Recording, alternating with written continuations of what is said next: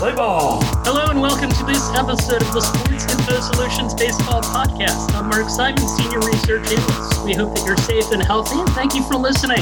Hope this can serve as a respite for you as we all deal with issues related to the coronavirus. Let's get to our guest. We had Matt Olson on our last episode. We stay by the Bay. We've talked about defensive excellence on every podcast. This is the first chance that we've had to talk with someone who teaches it. Kai Correa, bench coach for the San Francisco Giants, youngest bench coach in the majors. Kai and several MLB coaches are doing Zoom conversations with other coaches as part of the Coaches versus COVID team. These are seminars to give youth and scholastic baseball coaches access to the best information and instruction. The money raised goes to the Fred Hutchinson Cancer Research Center, which is doing COVID-related research. Kai's not the only coach doing them. Tanner Swanson, the Yankees catching coach, has organized this, as has Cody Atkinson and Donegal Fergus, he of the Twins. They're going on all over the place. Kai, welcome. First of all, tell us where you are, how you're doing, and what you're doing to kind of fill the time. I'm just outside of Phoenix, Arizona in Verrado. That's where I reside. I'm really excited to be here. So thanks for having me. This has got to be the biggest drastic swing in wingspan from one guest to the next when you go from Matt Olson to me. So yep. A huge decrease in defensive runs saved as well. So I am just hanging out, watching video, producing content for our guys, participating in a lot of meetings, doing those Zoom calls that you talked about for Coaches versus COVID, and then kind of spending a lot of quality time with my young daughter. So that's what I'm doing to pass the time. All right. So tell us about what you're doing for Coaches versus COVID. It's pretty impressive. I mentioned the coaches that have started it up. I know you've got clinics going on the weekends the next couple of weeks. You've done a couple already with some major league coaches. Tell us what they've been like and what you have gotten out of them and what people on the other side of them have gotten out of them. Yeah, I mean, it's like you said earlier, it's an awesome initiative driven by Tanner Swanson to kind of create these volumes and provide these educational opportunities for coaches across the U.S. to share content and raise money for Fred Hutch research. Each session, I'm doing one a week. Each session's 45 minutes to an hour and a half. I'll have a guest. We'll talk through either some foundational movements or some highlight reel plays or some training techniques. And I'm hopeful that the college, high school, and professional coaches who've participated in them have gotten some ideas that they can take to their own students and their own players when they're able to go back outside. For me, personally, it's always great to present and it's always great to share because it forces you to really consolidate your information and figure out what hills you want to die on and do your research. And that's always a fun process for me. I think it equips me well to be able to introduce it to our guys as well. What's the best or most interesting question that you've gotten asked so far? Oh, gosh. I mean, you always will get the random weird one, right? And it's always, like, how long should I let a left-hander play shortstop?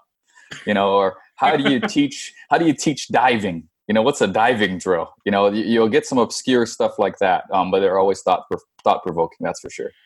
All right. Now, this isn't the only thing that you've done or that people can access of yours that's online. If you go on YouTube, there are a number of things, including 3 videos that you did that are on the Giants YouTube page where you're doing instruction for players and people can watch. Tell us about those. Yeah, the Giants marketing team does an amazing job producing content, and they got the idea that they wanted to do like a how to train like a big leaguer series. And so we did 3 early morning 25-minute sessions that they cut up into 10-minute videos, and we just do some position-specific stuff, go through some primary activities, and then build up into some game-like reps. And so it was fun to be a part of those videos, and really grateful for the Giants for producing them. Now, I wanted to ask you about a couple of things that I saw in those. One was prepare for the worst, adjust to the best. Another was first baseman posture. You seem to be putting a significant amount of emphasis on that. And then the one-legged little plays. Just kind of give us an overview of the kinds of things that people can see if they watch. Yes. So in terms of prepare for the worst and adjust to the best, it's the idea that I think about being a good teammate is twofold. So in the clubhouse or off the field, you should think the best of your counterparts. But during gameplay on defense, you're better off if you think the worst of your counterparts. If you expect the worst throw, the worst feed, will have the right alignment, the right backup. And from a technical standpoint, Travis Ryman put it best, and I stole it from him with the Indians. He said he looks for 2 A's when you're at the bag and you're anticipating a throw. It's athleticism and anticipation. That's going to lead to the largest catch radius.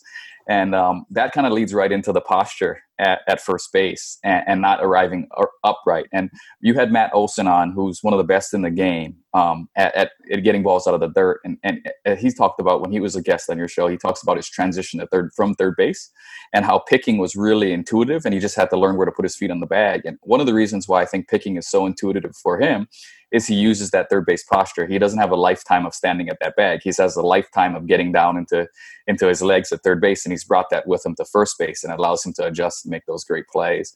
And then finally, the one-legged throws. That's as defensive metrics evolve, and you guys have been one of kind of the thought leaders in that evolution. We learn how difficult throws can be that are created from new positions and new shifts when you A, don't have a ton of time to complete a play, or B, have gone a great way to acquire the baseball. More often than not, your footing isn't going to be ideal. That's something that Ahmed talked about on his episode with you, how he finds himself in odd positions. And that's what that's trying to replicate. It's trying to give the guys the opportunity to throw out of uncomfortable positions without building too much of a workload. Okay, brief aside, thank you for listening. No problem. I want to touch on your background a little bit, because let's be fair, before you come to the Giants, I think it's fair to say most people don't know who you are. Kai Correa from Hilo, Hawaii, attended a Division III school, the University of Puget Sound, got a degree in history. He once called MLB El Dorado, the Golden City. He coached there for 3 years and at Northern Colorado for 4, then spent 2 years as short season in Arizona League coach in the Indians organization. And in 2020, now you're the bench coach, the infield coach, and the base running instructor for this team. First of all, who are your influences that help you get this far? I think there's a couple places that influence me. So the first component is coaching, right? And so getting as much information as I could on the teachings of guys like Perry Hill and Brian Butterfield and Ron Washington and Bobby Dickerson, who successfully did it before me in the generation before me in the major league, so at the highest level. The other component of coaching would be the collegiate coaches. They're really good instructors at the collegiate level, or taking maybe subpar or rough around the edges defenders and going from bad to good. And so that my instructors to learn from good to great would be the major league infield coaches, and then bad to good would be the college coaches. And so finding the commonalities between and building up progressions. The second major component for me is watching film. Something that is kind of underdone. Lots of high-level players, if you ask them about their swing, they've watched hundreds and hundreds and thousands of hours of their swing. You ask them about their fielding technique, they maybe haven't watched much of it. And for me, watching film is a really, really important process, because it reinforces patterns. What are common? What are uncommon? What are great movement solutions for specific types of plays? What aren't? What's rare and should be allowed? What should you leave room for? What should you promote? And so that's what you learn from video. And then the third major component in terms of my influence is trial and error, following the fruit. Whether it's with a youth player or a major leaguer in the off season or a collegiate athlete, if you have a high volume of work and you're always reevaluating how it went from their standpoint and from actual production, then you're going to continue to sharpen the sword. And so those are kind of the three primary influences for me. You also come from a coaching family that in Hawaii is extraordinarily well regarded. Just inform us about that. Yeah, so my grandfather was a high school coach for over 60 years back in Hawaii, and then my father and my uncles followed in his footsteps. And so Hawaii is a really passionate baseball community. I think maybe it was last year on opening day, and you can fact check me on this, but I think we're the only state in the U.S. that had represented from every county on an opening day roster, from Kirby Yates to Kurt Suzuki to Kolten Wong. And so really, really cool community, really strongly influenced by Japanese baseball. And as we know, Japanese baseball is really regimented, really fundamentally sound, really mass rep oriented. And so to have that collision of the Hawaiian baseball passion and the Japanese baseball organization as a child, especially in my own household at the dinner table, was a great foundation in terms of being a defensive instructor. Who were the guys, the players that you followed? Because like your childhood kind of coincides with, like, in my mind at least, like Benny Agbayani, isn't it? Yeah, 100%. Yeah, so Benny, Shane Victorino, Jerome Williams, Kurt Suzuki at the beginning of his time. Those are kind of the guys, maybe a little bit of Mike Fetters at the end, but they were, as long as I've been alive, there's been a pretty solid and well-respected Hawaiian presence in the major leagues. And those guys were really great representatives of our state and good heroes to grow up looking at. All right, so fast forward, when you were asked to kind of sell yourself to Gabe Kapler, it sounded like there was a pretty strong interest from him in you. But what did you tell Gabe Kapler, and what was the discussion like that led to you getting this position? Yeah, and I think it was less of a sell and more of a long-standing relationship and track record. But it's all about, he's looking for somebody, hey, can build a foundation with the younger players, right? So create some foundational movements that'll make them fundamentally sound as they become full-time, everyday big leaguers. Something that Ron Wotus did really well over 2 decades. The second component is someone who could digest and split up the really minute details that it takes to make an established major leaguer slightly 1% better at something that he's already the top 1% of the world at doing. And then the third thing, looking for somebody who could collaborate and work with a bunch of other infield coaches. When you talk about Ron Wotus and Nick Ortiz and Mark Hallberg, all three men played infield professionally for a significant amount of time and have coached infield or scouted infield professionally. And so that's what the bulk of the conversations were about is, okay, can you lay this foundation for us? Can you sharpen the swords that are already really sharp? And can you do it with a group of other people? And so that was essentially the sell. So we saw, if you go on YouTube, you can see in these videos how you're working with the younger players. I'm curious how you're working with the veterans, and I want to give like 2 things that I want to talk about there. One is you came up with the phrase, something that adds length to your prime as a defender. What kind of things are you going to create or try to do for people like Brandon Belt or Evan Longoria or guys like that are going to add length to their primes, because they're like right there on the edge of their primes right now? And so it's very, very tactical why they don't appear in those videos, because their sessions look drastically different. And when you're producing content for the public, we wanted to make sure it was more of the multivitamin, something that everyone could take and get better, and not the prescription medication where it would help some and cause diarrhea for others. And when you're working with the elite of the elite infielders, it's far more prescription based. And so each of their workouts look drastically different. So let's take Evan Longoria, for example. Yep. Right, as he goes into this year, long established, a Gold Glove winner, and he can tell you, the film can tell you, and the metrics can tell you that as time has gone on, he is not as fast as he was in his prime, nor does he throw as well as he does in his prime. That's not unusual. That's part of aging in the major leagues. But what he still has is exceptional hands and great instincts. So his routine is built around cultivating the right patterns to a certain side that will help him adapt for his current foot speed and arm strength, right? So it's all about recreating those final steps to those plays and those movements that will make him as efficient as possible with his present tool set. And so the great thing about working with a defender of that caliber is not only is he very, very quick to make adjustments, but he's also very, very aware of his own movements. He's not great on accident. He's familiar with what he does and what positions he likes to be in. And so it's about creating those reps to get into those positions so he can finish those plays. In addition to that, his routine is also about getting him familiar with the shift and putting him in new anchor points as we become more aggressive and move him across the diamond into that shallow right field spot. That creates a bunch of new play opportunities that he needs to be exposed to, that he possesses the prerequisite skills to execute, but he hasn't had the volume of opportunities that he has at third base. And so that's an example of what his routine is centered around. Oh, you just kind of gave us a scoop here too by saying, like, we didn't know that he's going to be playing that shallow right slot area. That's not something that you typically would have seen. The theme of what I'm getting from what you're talking about, and you talked about building the foundation, it's almost like program building. You want to establish something that's completely, and Boch won multiple championships, so his program was pretty good. Now it's a new program comes in and establishes what it does. How hard is it to get into the heads of the people that you're dealing with that this is what you need to do? Well, so you bring up a really good point, right? So it is a program, it is system building. Yep. The really, really cool opportunity for myself and the rest of us who are new is you brought up Bochy and Bam Bam and their staff. We didn't pull the video game, out of the console, blow on it, and hit restart. We're building off what they already learned. So we didn't say, hey, we're going to go Met in Black and you're going to forget. We have the great opportunity to build off the foundation that they built, and they built well. And so that's the first component. The second component is if you're going to a established veteran with ideas that are proposals, that are like menu based, where they can pick activities, where they're involved in the process, where it's about asking questions, it's incredibly well received. It's less about status, it's less about new, and it's more about comfort, familiarity, and investment and ownership in the process. And so that's kind of the route that I've chosen. Is it's always a proposal. It's always a suggestion. It's always a conversation. And then we go and do the do. It's that those opportunities to have those meetings before we even get out there for a session. So you're never surprised by something and you never feel like something's being forced upon you. And so that's the process we've chosen to use as a staff that's been exceptionally effective across the board.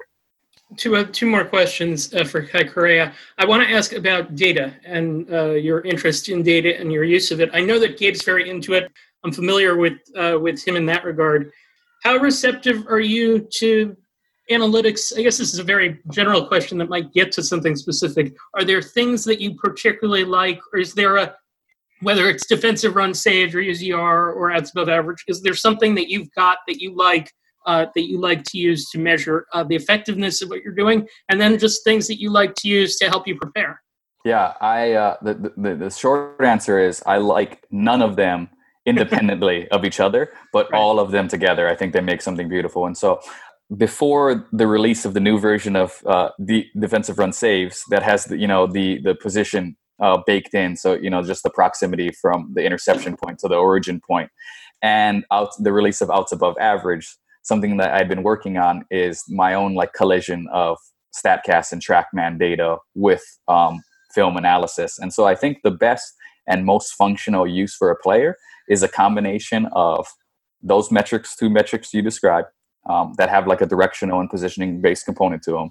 Film, right? So you can fact check whether what they feel and think they're doing, they're aware whether that happens in reality. And then feel, how they feel. In the moment when we're out there working through a move, have we built a comfort and a confidence around that? And so I think really, really quality defensive work incorporates all of those things. And so in the process of building out that plan for Longoria, which I didn't go into specifics in terms of vector and direction, there are elements of the new outs above average and defensive run saves built into that help legitimize the original reason why we're working on that. And thankfully for me, because he's so intuitive, they also align with both the video and his feel.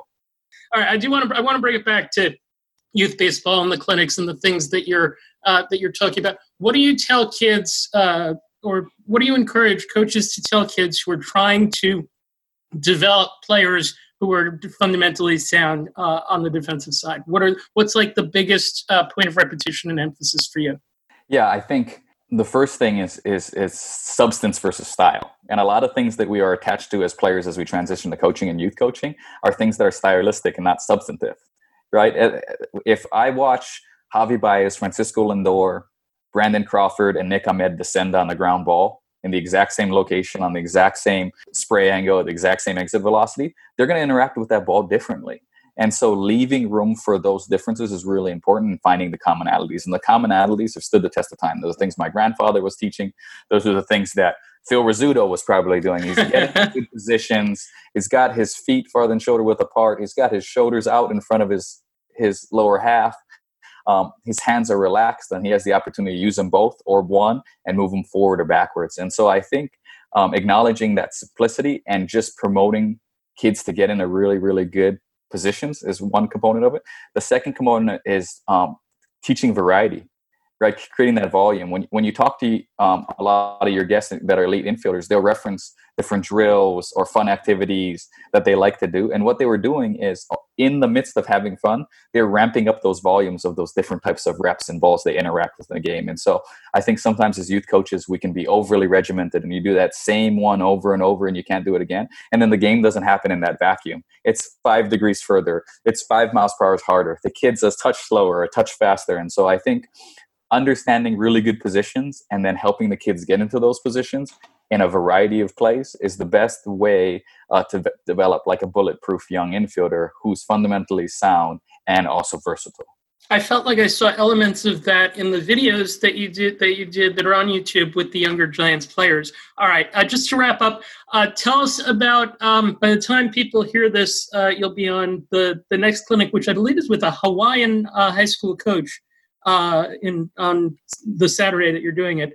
So tell us about that, and tell us where people can find out more information about all of these things.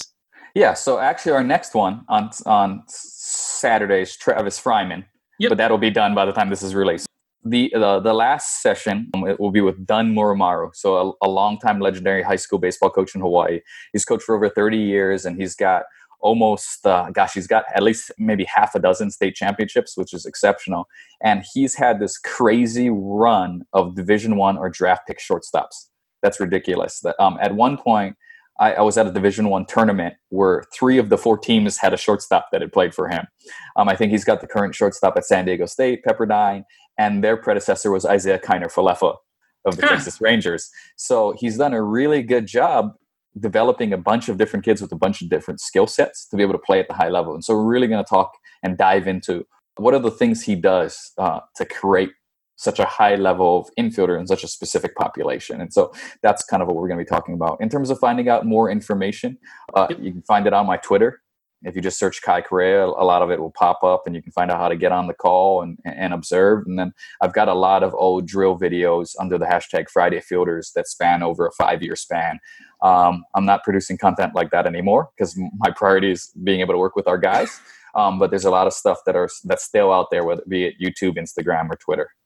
Kai Correa, that's Kaicorrea